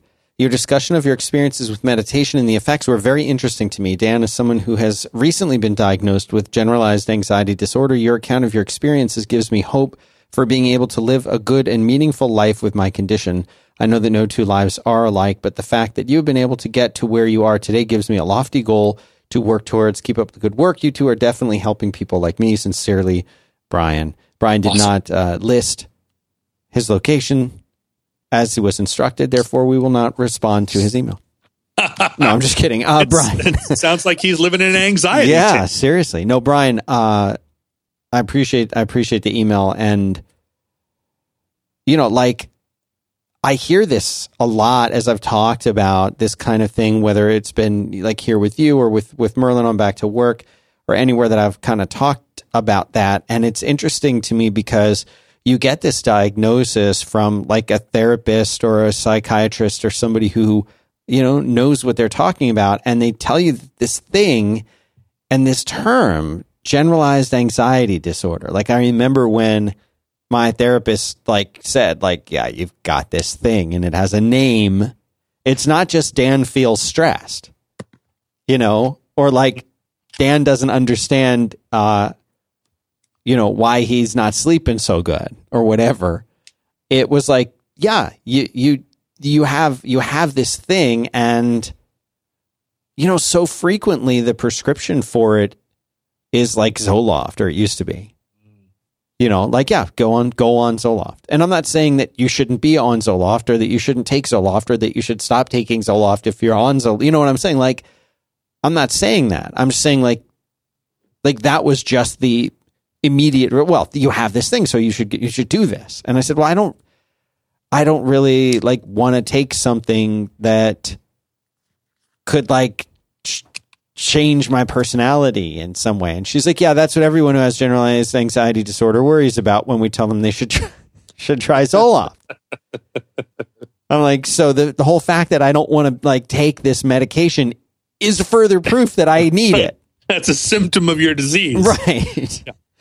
And so, she's like, well, obviously you don't have to take it. She's like, but for a lot of people, it helps them kind of get things under control so that they can start modifying their behaviors, and they're working on their thinking and getting things straightened out. And the way she said it was not in, I wouldn't use the term bleak, really, but the way that she said it was in such a way like, you're not going to make much progress unless you do this. Ooh. But it wasn't, I mean, maybe I was reading into it at the time, but it was the same thing that, like, I hate if I'm repeating myself, but there was the time that they gave me, what's the little purple pill? What is that thing? You know, you take it for heartburn, like when you have heartburn. Is it the Matrix one where all of a sudden you see that you've been living a lie this whole time? And no, Nexium, Prilosec OTC, or Nexium, or all of those. You have entered into a realm of pharmacology where you've left me behind. I've never taken Prilosec. This is a first for me, but basically, like Prilosec, this is one of these things. Like if you get like heartburn, and I'm not talking about heartburn like, oh, I ate too many burgers, but heartburn, like persistent, ongoing heartburn that lasts for weeks at a time, that they have a name for that, which is GERD, gastroesophageal reflux disease. GERD, GERD. GERD, where they diagnose you with that. And I could have sworn I told this story. I'll tell it again. So I mean, maybe you told it to Merlin. Maybe it's a sad story, but it has a happy ending. So I was having like heartburn and GERD, and it wasn't going away. No, GERD doesn't just go away. Yeah, GERD. You know, GERD. Yeah, when you get GERD, it's not just going to disappear. Right, GERD doesn't just go away. So I had been taking like Tums for it, and it was doing nothing. And finally I went to the doctor, and the doctor's like, yeah, it's called GERD. And he wrote down, you know, like they hand you the papers and send you to the cashier. And I looked at it, and like under diagnosis, it just said GERD. Uh-huh. I'm like, okay. So I went and took this prescription that he gave me, and within hours of taking it, I was 100%. I was all better. I was like, You're kidding. My God. Yeah, I was like, fine. But the problem was, like, you have to take this all the time. Like you don't skip your GERD medicine. Oh, then you get addicted to GERD. Right. So but of course I didn't want to be taking like Prilosec forever. And I knew people that had been on Prilosec for years, and I would talk to him and be like, why are you still taking this? And he's like, well, I've got GERD. Yeah. He's like, I've got GERD. Like that. I have that now. Like that's a thing that I have, and there's nothing. I'm like, what can you do about it? And like, can you change your diet? He's like, sure. It won't help. Yeah, like, no, it's another eel they got on you. Right, that's right. Yep. So I went into another doctor, and I told him about the problem, and he's like, okay, we're going to do an upper endoscopy on you, and we're going to look around. Really see if it's really GERD. We're going to just see what's going on in there. And then I heard, like, one of my neighbors is telling me, like, horror stories of her, like, older uncle who had GERD and, like, couldn't lay down because it had progressed so badly that it would... it had damaged the little muscle that's in your esophagus that controls the backflow of bile, and oh my God. So those GERD horror stories are some of the scariest. Really. And so I was like freaked out, obviously, because the general anxiety disorder not only causes GERD, but makes you freak out when you're diagnosed with GERD. Right. And so I went and I remember talking to the doctor about it. And after he looked at it, he's like, no, there's no major damage. There's no problem with this. Nothing. It's just, we don't know what's causing it. He's like, in my country, we have a saying as far as what causes GERD. And your doctor's from a different country? He was from India. And they have a saying in India They have about a saying. GERD? And he said that here's the interesting part, is that it's a saying that rhymes, and it's in English. And I don't see how this was a saying where he came from. Well, they're very fluent in English in India. Yeah, but they're not even the words in India. Okay, hurry, curry, and worry. The three things that cause GERD. And especially if you're like tripling down on hurry, curry, and worry. Yeah. So I said, well, I really don't want to be taking Nexium or whatever. Like, I don't want to be taking this for the rest of my life. And he just laughed. And I said, why are you laughing? And he said, because you will be probably taking it forever. I'm like, why? And he says, people who have GERD, they just have it. It doesn't go away. I said, well, I'm going to make it go away. And he's like, okay. Like it was just such he dared you. Yeah. So then, long story short, then I got diagnosed with generalized anxiety disorder. And surely you've told this story before because you're so good at it. Well, I was diagnosed with that. And I remember that the therapist, I'm like, okay, how can I start addressing this in a more proactive way other than coming and talking to you for an hour a week or 2 hours a week or whatever it was? And she's like, well, there are a lot of things that you can do. And she said this in a way of but people just don't do these things when I give them recommendations. She had that kind of attitude, it would be so beneficial for you if you would do them. And then in her mind, she's saying, but he's not going to do them, just like nobody ever does them. Right. And I said, I will do them. I will do them, though. And she says, well, here's a good place to start. And she recommended a CD that had what I would call as super entry level, basic pre-meditation breathing techniques, like breathing for relaxation kind of stuff. And so I got this CD and I played it. And I'm like, all right, you know what? I can do this, Dr. Weil. I can do this. But is Dr. Weil? He made the CD. He did not. He was not a mental health therapist. He made the CD about breathing. So I listened to the CD and I tried the things out, and you know what? They helped. And I'm like, okay, because he gives some background about how meditation and yoga and other things, how important breathing is, and I'm like, okay, this actually helped me a little bit. And if this is sort of scratching the surface of breathing and meditation, maybe if this helped me a little, then full on real Buddhist meditation. And I didn't jump into the Buddhist part right away, but I jumped into the meditation thing right away. I said, maybe this could have even more of an effect on me. And it did. And it had a dramatic, completely life transformation kind of effect on me over the next few years. So I don't think that that's required for necessarily everyone. Brian, maybe there's other things for you.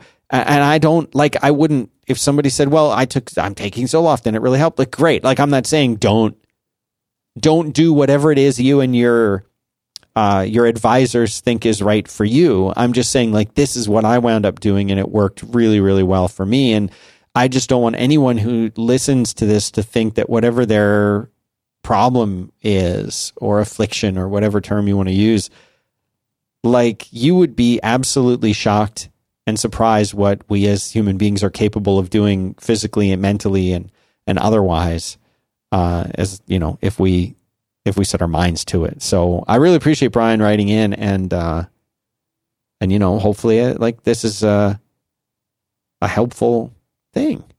Get on top of it, Brian. Yeah. Do you want to do one more? Yeah. All right. Let me find. Okay, go. I want to make sure I don't read one I've already done. Okay,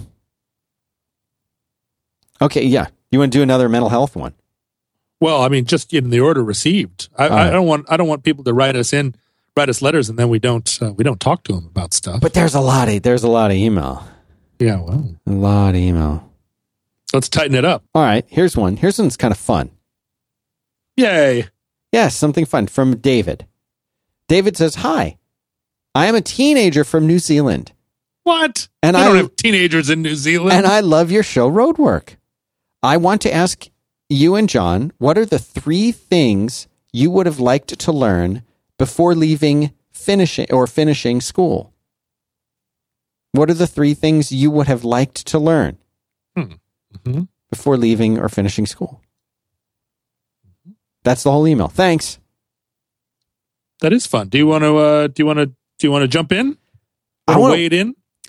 I like the 3 things we would like to learn. Yeah, I mean, I have mine. Do you want to go first? I can jump in. No, you go first. But we're trying to he wants 3 things. He wants 3 things. Pow, pow, pow. Yeah. Well, the first thing, when he says school, he has to be talking about high school, right? High school. He's a teenager. Yeah. Well, the first thing I would say is that so little of what happens in high school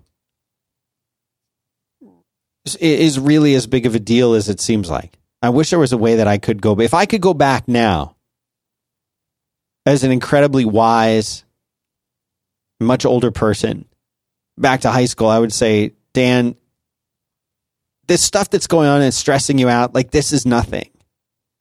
I wish I'd learned that. Is this the kind of thing he wants, John? I think so. The second thing I would say is don't stress out and work so hard in college. You know, getting B's and C's is just fine. Mm-hmm. Unless you're trying to keep a scholarship or something, because no employer is ever going to look at your GPA unless you're working for that kind of place. And the third thing is, I would say, focus more on finding that thing that you truly love and are interested in, as opposed to the thing that you think will lead to an effective career of some kind. Follow the thing that you find that you're truly interested in, and you know, let that be the thing that you focus on, because that's what's going to lead you to a happier life and being a better person, personal development. That's mine. Is that an answer? Do those count? I think those do count. All right, what are yours? I mean, mine aren't that far away. I agree that the I think in my case, the world that adults the world as portrayed by adults to teenagers is not the actual world. The adults that are in charge of shepherding teenagers into the world, sort of bring a version of the world to you in school, kind of on a tray. And they're like, here's the world, and here are the ways that you can join the world. And if you choose this, then you'll go this way. And if you choose that, then you'll go that way. Right. And don't choose wrong. And if you choose this, then you will absolutely go that way, and you can't change your mind. Right. Or if you do, it will all be for naught. Mm-hmm. And this is a version of the world that isn't real. And the thing that scares adults who are in charge of showing the world to teenagers is that if you show the world as it actually is, which is you can do a lot of different things, none of it really counts against you later. Right. Nothing. You can fuck up for years. You can go off and do dangerous things. You can rumspringa for 5 years and come back, and it's not like any time was lost. They're afraid to say that because that's going to reflect badly on them. And if you do go rumspringa, then your parents are going to come yell at them. And there's all this feeling that teenagers can't handle the truth. And the truth is that nobody knows. And the idea that you should pick what you're going to do the rest of your life when you're 15 it works for some people, right? I have friends that decided they were going to be a doctor when they were 14, and they're a doctor today when they're 47. Right. And it worked for them, and I can't argue with that. But I don't think if you are a teenager in New Zealand and you are listening to this program and you are asking for that kind of advice, it sounds like you haven't decided that you're going to be a doctor and you don't have any doubt in your mind anymore. Right? And a lot of teenagers, myself included, were very suspicious of the world that adults were portraying. But we didn't really have independent confirmation, outside confirmation. You open up a magazine and there's some punk rock guy who's like, yeah, you don't have to listen to your parents. Do what you want. And it's like, well, that's not very convincing right, it's either. not constructive. That doesn't sound cool. No. That sounds stupid. And, right. But there aren't a lot of people who will take the pipe out from their teeth and say, listen, young man, do what the fuck you want. Or young woman, like, don't be scared. You can make a life for yourself, and it is scary, but it's scary to decide you're going to be a doctor at 15 too. There's nothing that can put fear completely out of it. But you just don't have to buy the clear-cut world that people try to sell you. And because I was a straight up fuck up for a decade. And everyone agreed that I had squandered my potential and that I was a tragic case. And then it turned out that here I am, and I'm at the same fucking Rotary Club meetings as all those people that never, ever, ever did one thing off the path. You know, that's something that I think is, if I could add a fourth, would be to sort of tell you that, I mean, I remember the popular kids, like in high school. How could you not? And I just think about how they had it all together, you know, like there was another Dan, and he worked in the auto shop and like had a cool car, and like the girls liked him, and they called him Cool Dan. Cool Dan, right. To separate him from Nerd Dan. Yeah, no one would have been able to confuse us anyway, but yeah.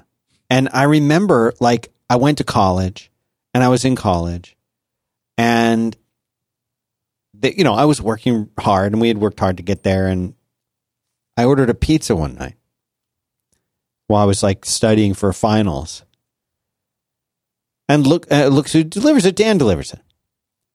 And oh, wow. I hadn't seen, I'd moved to a different city, and I was, and I remember I was like, hey man, like, what's going on with you? He's like, oh wow, how are you doing? I said, I'm pretty good. What are you doing? He's like, just delivering pizzas. I'm like, are you in school or anything? And he's like, no, I'm not going to school. And, I just started this job. I got fired from my last one. And I was like, all right, man, Dan peaked in high school is that story. Yeah, right. And I said, you still got that car? He's like, yeah, still driving.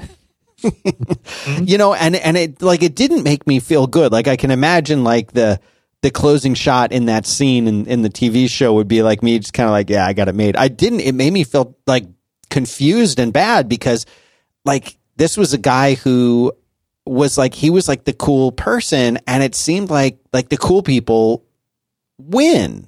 You know what I mean? Like the cool people in the movies, the cool people are, until we had like the Revenge of the Nerds thing where then the nerds got to win, but they won by being cool in their own way. And anyway, that's a different show. It's a very problematic movie, by the way. Yeah. A lot of problems with that. But like here was this guy who by all means, by any measure rather, you would say that this was the guy who was going to come out ahead. This was the guy who was going to win. He was clearly had it going. And I don't know what led him down the path that he eventually wound up on. But what I want to say about that is just simply like, you have no idea where the people around you who may seem more or less popular than you or smarter or not as smart, like none of that matters. None of that matters. Nothing that happens there in high school in that way matters at all. Nothing. Did you like high school? I did. I loved high school, but I graduated last in my class. Yeah. So you loved it too much. Well, by adult reckoning, I was a complete failure in high school. High school failed me and I failed it. But I liked going to school. And if they had just left me the fuck alone to read, I would have gotten twice the education I got. Yeah. But, what was great about high school was all the time in the halls between classes and all the weird, like the weird stuff in high school. I mean, I remember walking into the principal's office and I said, listen, every morning somebody reads the morning announcements over the intercom and that person is boring and I should start doing that job. And they were like, what? And I was like, yeah, you should have a student do it and it should be me and I'll read the morning announcements. And they were like, and I said, no. And they were like, okay. And so I started reading the morning announcements and it was great. And I was right. It was way better. So I loved that shit. But then somehow, the fact that I just got Fs and everything that was the thing that everybody cared about. A bunch of dummies. Right. But anyway, I've only said one of my three things. Okay, next. The second thing would be to figure out what your level of conditioning is, like your physical conditioning.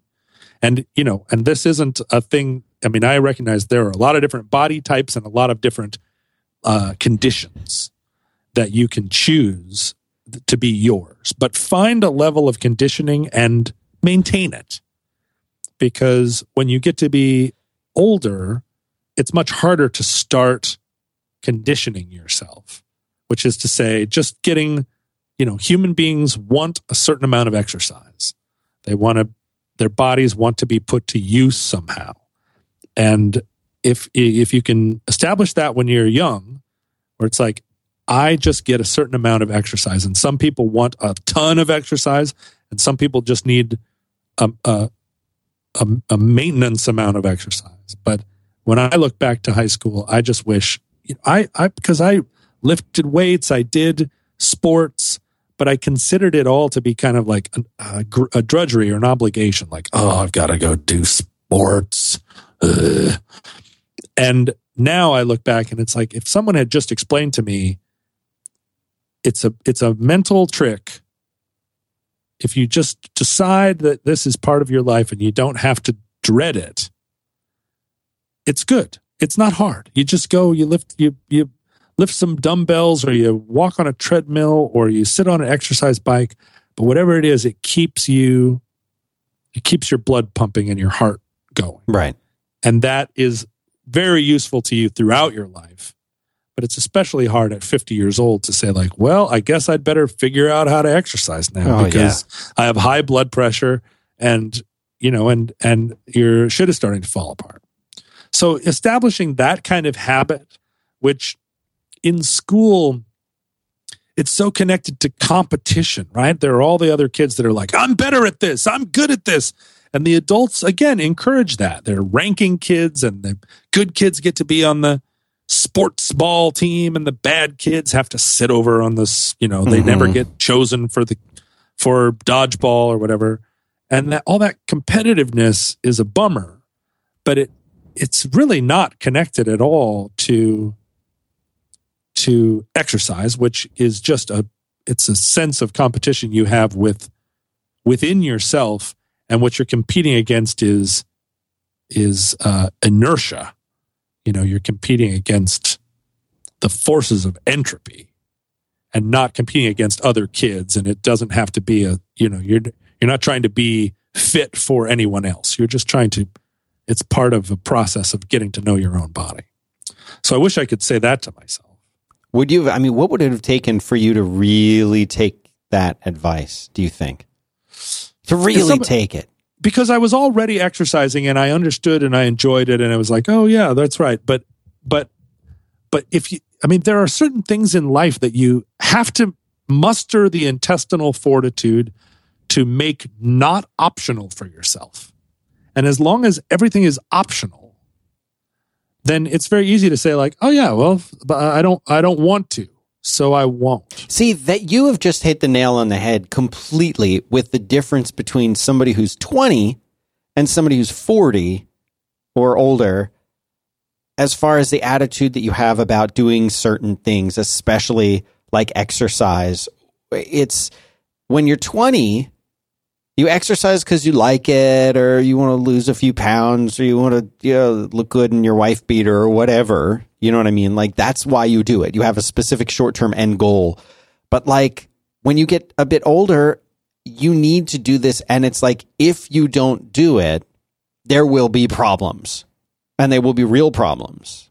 And they might be life-threatening problems, or life-impeding problems if you don't do it. Like, if I wasn't working out, I would be having much worse back problems. Like, it's not like, oh, I worked really hard in the yard over the weekend, my back's a little sore, and I'm 25, so tomorrow it'll be better. It's a real thing that you have to do and you have to put in. And of course, it wouldn't be like this if I'd had some kind of good, like, resistance training thing going for the last 10, 15, 20 years. That's amazing advice. I hope New Zealanders listen to this. Yeah, I hope so too. And that's just a thing that's if you can important. If you can establish discipline within yourself at a young age and have it be disconnected from all that, from competitiveness, and also from like a a sense that all that stuff that adults put on you, and just realize that like a little bit of self-discipline goes a really long way, it's also called work ethic. It's also called practice or ritual, but like all that stuff, you just need to find a relationship to that little bit of this. I am making this not optional for myself. And that is still within the realm of optional. I am optioning to make this non-optional. And having made that decision, then I have to look at myself. I have to look myself in the mirror. It's not anybody else that's doing it. It's me. So that's the second thing I would say. And then the third thing is totally a cliche, absolutely a cliche, but in a way true, which is that you really don't regret kissing anybody as much as you regret not kissing.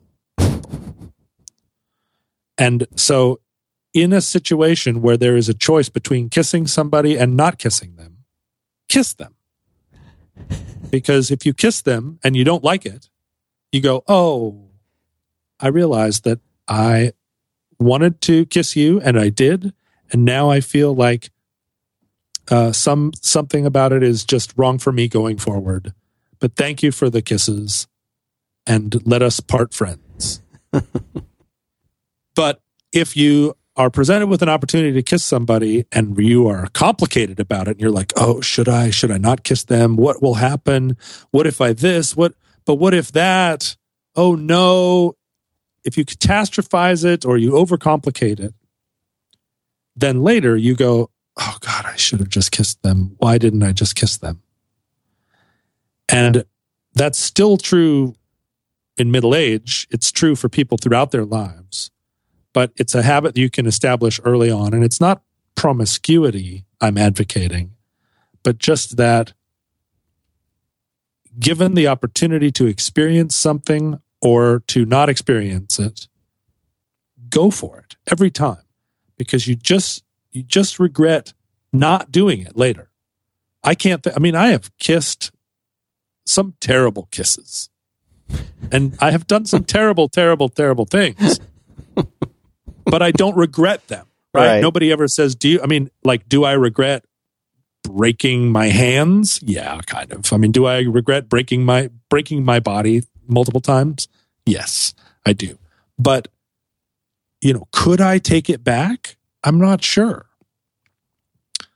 Would I have, if the choice was to not have broken myself multiple times, or to, if the alternative was live a life where you took no risks, I would just regret it.